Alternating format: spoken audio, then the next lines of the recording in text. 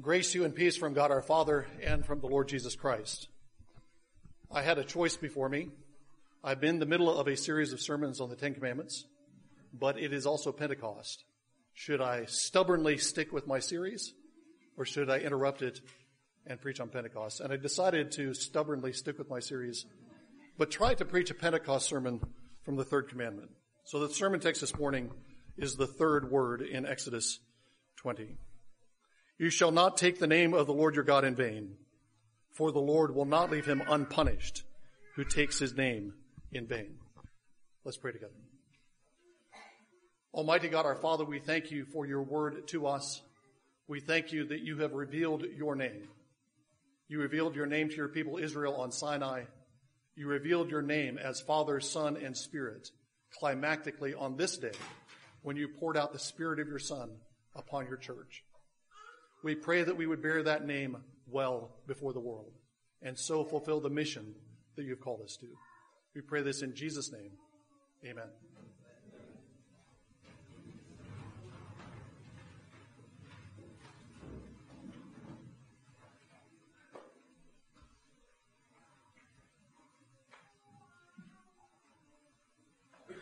Pentecost is the fulfillment of what happens at Mount Sinai. In fact, throughout the Old Testament, Israel celebrated their arrival at Sinai and the giving of the law in the first fruits festival that was known as Pentecost. Pentecost was a sign for the 50th day after Passover, just as our Pentecost is 50 days after the greater Passover of Jesus' death and resurrection. When the Lord came down at Mount Sinai, he came down in fire and smoke and with the sound of a trumpet that was ear-piercing, so loud that Israel asked not to hear it anymore. When the Spirit came at Pentecost, he came as a rushing, mighty wind with a great noise, because the upper room was a new Sinai. When the Lord came down on Mount Sinai, he spoke from the midst of the cloud. They heard a voice speaking to them and giving them commandments. And on Pentecost, in the new Sinai of the upper room, the Lord speaks again, not this time in an unmediated voice, but he speaks through his apostles, through the Spirit-filled apostles, as they speak in tongues, so that everyone who's gathered in Jerusalem can hear and understand the good news of the gospel in his own language. Pentecost is a new Sinai. Pentecost fulfills what was given at Sinai, what was anticipated at Sinai. And both Pentecost and the giving of the law at Mount Sinai are concerned with the name of God. Both of them have to do with the third word, thou shalt not take the name of the Lord thy God in vain. What is a name? A name is a label that helps us distinguish one person from another. We might have people who look identical, but they have different names, and so we can name them and distinguish them by their names. But a name is not simply a label. A name is something by which, it's a label by which we invoke someone. We can get someone's attention by using their name. If you're walking down the sidewalk and you see somebody drop his wallet, you can say, "Sir, excuse me, hey you." But if you know his name, you can catch his attention much more easily. You can speak his name and he'll turn and look at you. As I'm looking out here over the next 20 minutes or so, I might see some people drifting off to sleep. And I bet if I said Brian or Noel in the midst of that, they would wake up. When you hear your name, you pay attention, because a name is not merely a label. It's something by which we invoke another person. It gives us power over that other person so that they pay attention to us. To give someone your name is giving them a sort of power over you. It's a kind of self-revealing act to tell someone your name. If you see someone across a room that you'd like to get to know, it helps to know their name. Then you pull out your phone, you Google them, you find out who they are. Or you introduce yourself to them the old-fashioned way, and you find out who they are by exchanging names, and they reveal themselves to you in part by giving their names. Sometimes names are self-revealing in a more direct way. My last name is Leithart. When people hear that in America, they hear it in English, and it sounds like a happy name. It sounds like I'm a lighthearted person. But that's not what the name means in German. It means almost the opposite of that in German. Somebody who knows German will see the name and they'll say, you have a German heritage. They'll recognize that there's a story behind it. At some point, my ancestors came from Germany and settled in the United States. My name, Peter, has a story behind it. My mother was an admirer of Peter Marshall, who was the chaplain of the U.S. Senate during the middle part of the 20th century. She didn't know that she was naming me. She didn't think that she was naming me by the name of a Presbyterian minister. My Lutheran mother should have been paying closer attention and named me Philip or Martin or something much more Germanic and Lutheran. But she named me Peter because she admired Peter Marshall. My name, and perhaps your name, tells a story about you. It reveals something about your family's past. It reveals something about your own past and the aspirations that your parents had for you when they named you. Yahweh, too, has a name. In fact, Yahweh is a name. In your English Bibles, the word Yahweh is often translated with title, Lord, in all caps. If you're reading through your English Bible and you see the word Lord, that's not in all capital letters. That's not the name of Yahweh. That's just a title. That's a different word. If you see the word Lord in all capital letters, then it's behind that is the Hebrew name Yahweh. But it is a proper name. It's not a title. Lord is a title. The Lord, Jesus Christ, means that he is the master. He's the one who rules. But Yahweh is not a title. Yahweh is a proper name, like your proper name and like my proper name. And it serves all those functions that our proper names do. In the ancient world, you wouldn't ask somebody, do you worship God? Everybody worshiped God or many gods. You would ask, which God do you worship? You would want a name. You would want some kind of identifying marker. You might worship Jupiter, but then you want which specific Jupiter. You might worship Hera, but you want to know which Hera. Which city is this Hera associated with? If you asked a Jew, who do you worship? Saying God would answer no question at all. That wouldn't answer the question. Whom do you worship has to be answered with a proper name or an identifying name of some sort. God, the God of Scriptures, is not God in general. He's the specific God who created the world, the God of Abraham, Isaac, and Jacob, the God of Israel, the God who calls himself Yahweh. When God reveals himself to Israel as Yahweh, he gives Israel a certain kind of control over him. Put control in scare quotes, because we're never actually in control of God.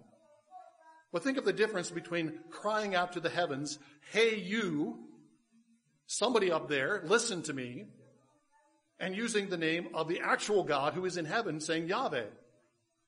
Israel is given this name so they can invoke the living God as Yahweh, and he pays attention. When they cry out to him in prayer, when they cry out to him in worship, he attends to them because that's his proper name. He's given us that power. He's given Israel that power and us that power, as it were, over him. His name discloses his character, just like your names disclose something of your character. And that name is disclosed, and the character of that name is disclosed on Mount Sinai. When Moses first meets Yahweh on Mount Sinai at the burning bush, as our Old Testament lesson indicated, the Lord reveals himself and his name to Moses. Tell them, I am sent you. Tell them Yahweh sent you. I am means I am God. I am the God I was. I am the God I will be. I'm not going to change. I'm not going to change my plan. I'm not going to change my purpose. I made promises to Abraham. I'm going to keep those promises. I am. I am the God who will be with you. I am the God who will do all that you need me to do. The God who will be all that you need me to be. That's the God I am. And that identity, that character is summed up in the name Yahweh. Later on in the book of Exodus, Moses goes up on Mount Sinai after the golden calf incident, and he intercedes before the Lord, and the Lord proclaims his name before Moses. Yahweh, Yahweh, gracious and compassionate, slow to anger and abounding in loyal love. Yet he by no means clears the guilty. Yahweh means that our God is a God of compassion. It identifies a particular God and it identifies the character of that God. The name of Yahweh discloses a history. a history with Abraham, Isaac, and Jacob, a history that culminates, according to Exodus 20, in the Exodus.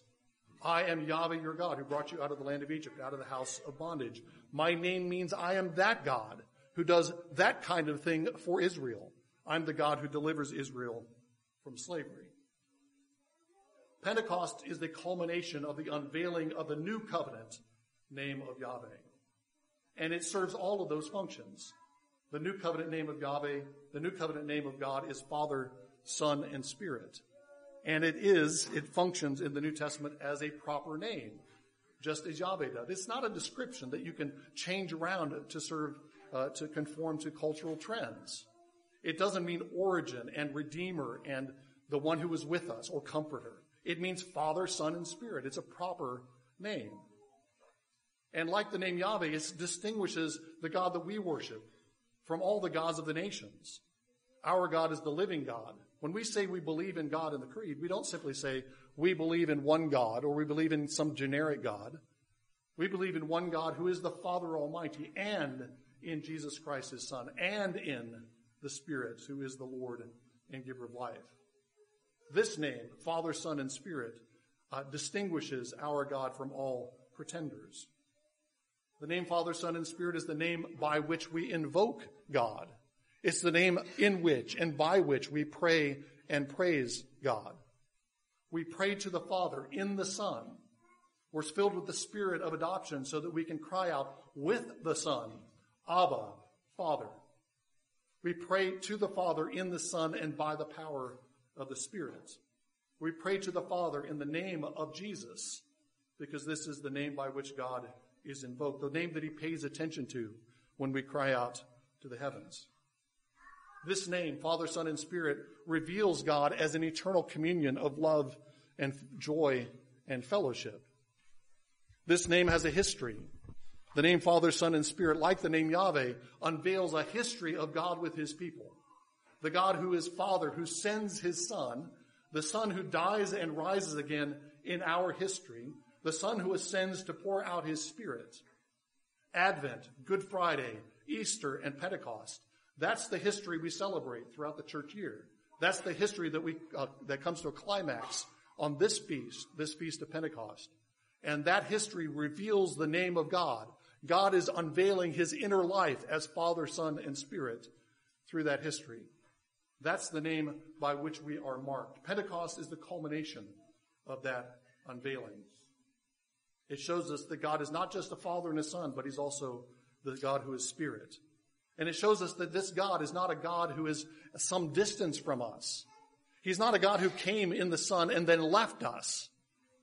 He's a God who came in the Son and left and then came back again as God the Spirit and will be with us to the end of the age as the Spirit of the Son. The God who comes at Pentecost is the God who marks us and inscribes his name on us so that we bear the name of God.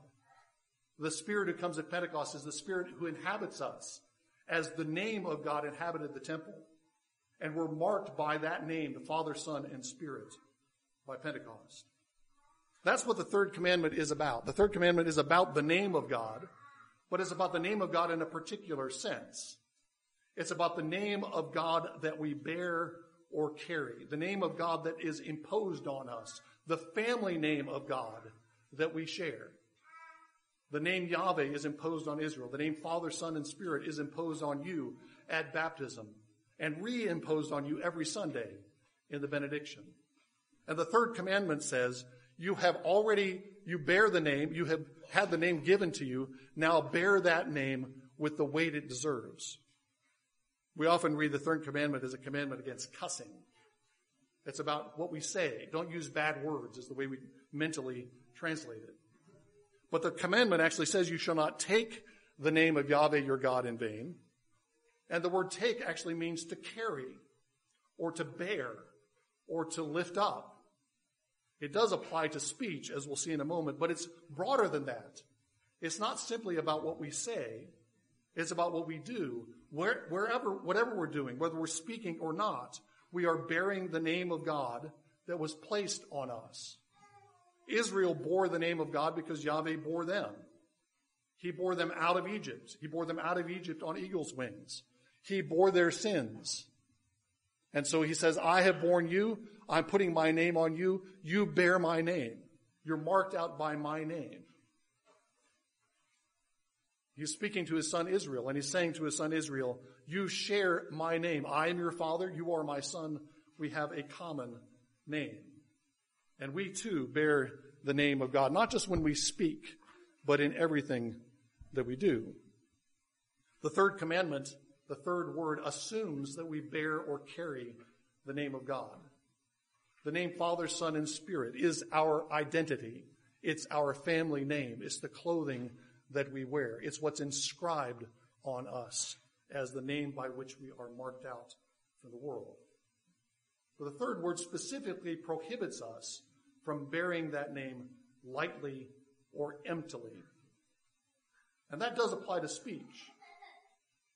There are places in the law where we're told not to bear the name of God emptily when we're taking oaths. Don't bear the name of God falsely when you swear to something. What is an oath? What are we doing when we take an oath in the name of God? What we're doing is calling on God as a witness to the truth of what we're saying.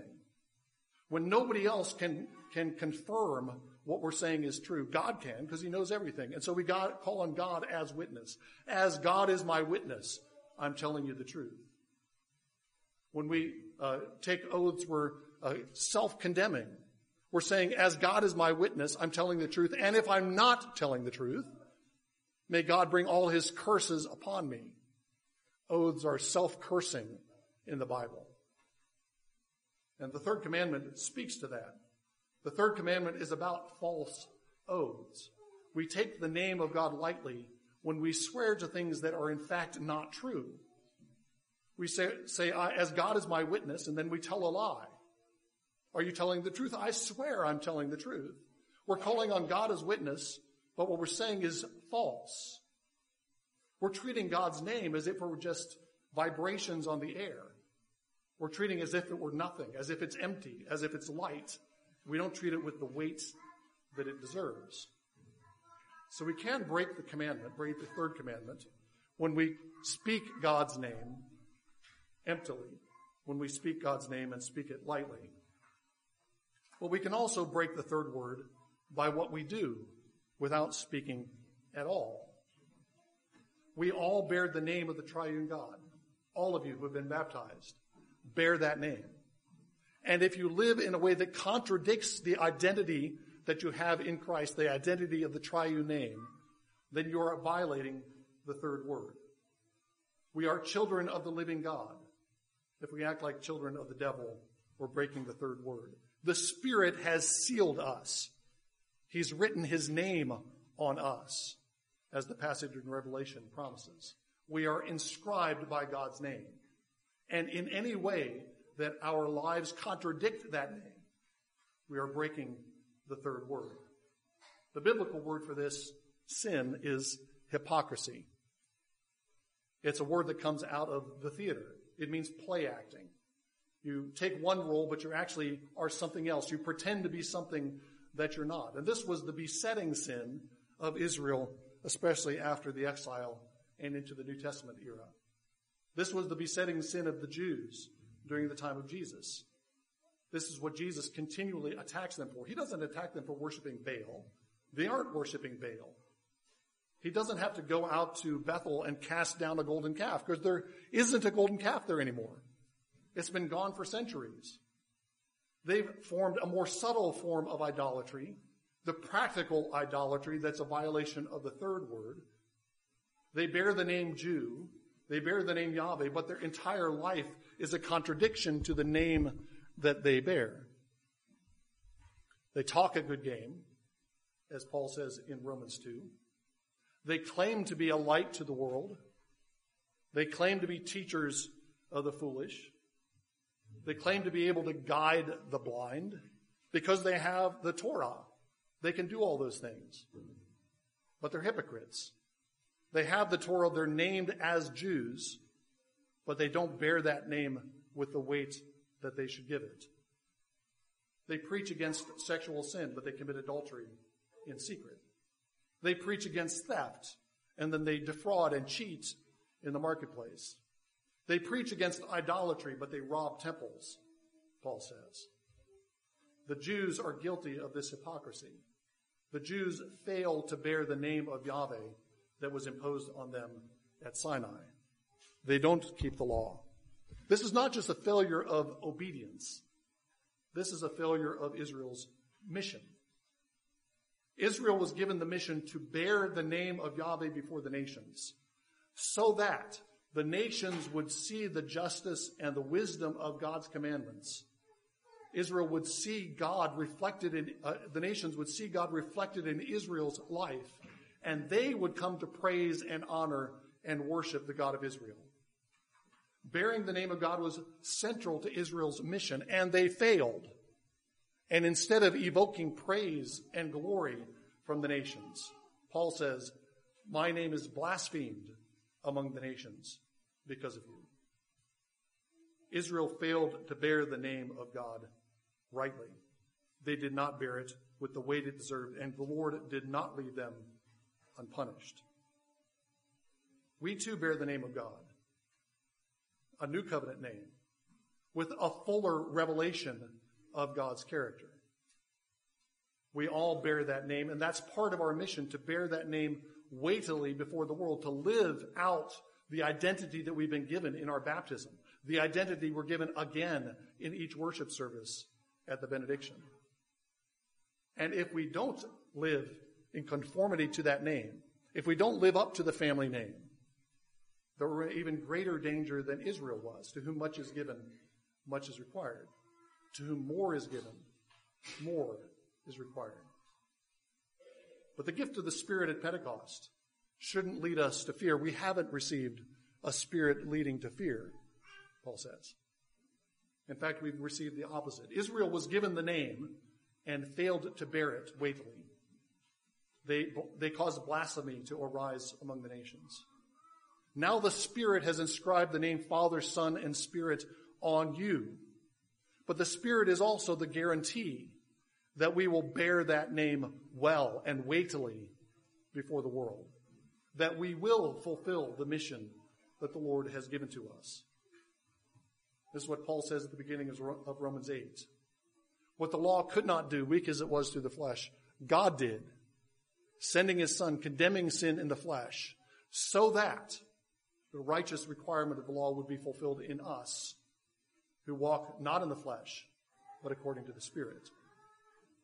Bearing the name well, we could translate that into New Testament form as keep in step with the Spirit. Do not grieve the Spirit. Walk in the Spirit who's inscribed us with the name of the triune God. And because it's the Spirit who's come, the Spirit who has inscribed us, not simply a voice from Sinai, not simply God writing on tablets of stone, but the Spirit writing on the tablets of our hearts. Because of all that, we can be certain that God's purposes will be fulfilled in us as we walk in step with the Spirit, as we keep the name and bear it well before the Lord. Pentecost fulfills Sinai. But it's not simply a repetition of Sinai. Pentecost fulfills Sinai by surpassing Sinai and bringing into effect what Sinai could not, because the law was nullified and weakened by the flesh of Israel. Now the Spirit has come, so that what God commanded Israel of old will be fulfilled in us. And the name of God will be exalted in us. The name of God will be hallowed among us and before the nations, so that the nations would join us in praising and giving glory to the God of Israel, the Father, Son, and Holy Spirit. In the name of the Father, Son, and Holy Spirit. Amen. Let's pray together. Almighty God, our Father, we thank you that you have placed your name on us, the name Father, Son, and Spirit. We thank you that your Spirit dwells in us, that your Spirit is conforming us to the image of your Son, that your Spirit is enabling us to bear your name well before the world. We pray that you would keep us in step with your Spirit. Keep us from grieving your Spirit. Conform us by your Spirit to the image of your Son, so that the nations will see your name revealed in us, so that they will bring glory to you, so that the world be filled with the knowledge of the Lord. We pray this for the sake of Jesus Christ, our King. Amen.